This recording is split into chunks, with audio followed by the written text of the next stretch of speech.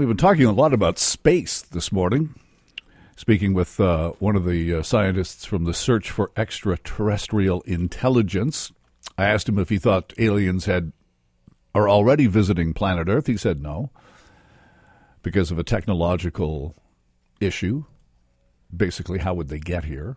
And if they were that advanced, why would they want to mess with us? But now there's, on the Tech Report this morning, an interesting story about NASA knows how to get humans to Mars in about a month, which is pretty darn quick when you consider up to now it's been, years and years, 8 years or something? Yes, yeah. So it would take, I think it would take, for us to get to the next solar system, it would take hundreds of years. It would take forever. It's not feasible. Yes, it's not relatively feasible. Speaking, it would be forever.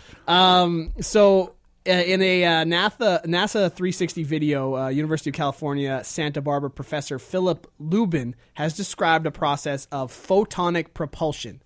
Photonic propulsion is basically using laser beams to push yourself through space.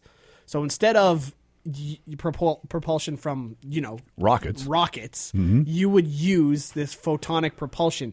So the laser beam would actually push you to Mars or wherever. To Mars, yeah, and you could travel at speeds, what they call relativistic speeds, which is about 30% of the speed of light. Wow. 30% of the speed of light, and you could get going that fast in about 10 minutes. So they think you could get a satellite or a small satellite, a small craft to Mars in 72 hours.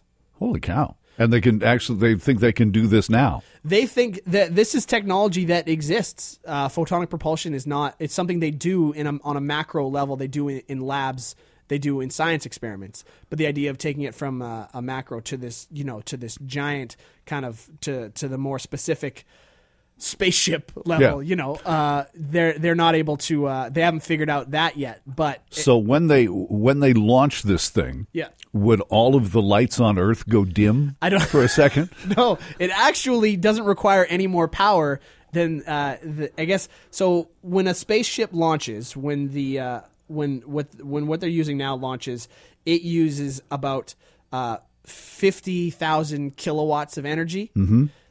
That's about the amount of energy it takes for the photonic propulsion. Wow. So no extra energy is required.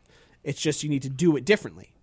So instead of using fire to shoot yourself into space, you would use light. You would use light, mass-free particles of light, or photons.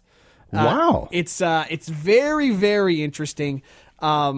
It's pretty incredible. And this scientist doesn't feel like there's anything standing in the way. They just haven't done it. They haven't gone down this branch of exploration as far as the science goes. They haven't tried it yet. Photonic propulsion coming to a space mission near you. Why not? On our Tech Report with Tim Dickert here on CKNW.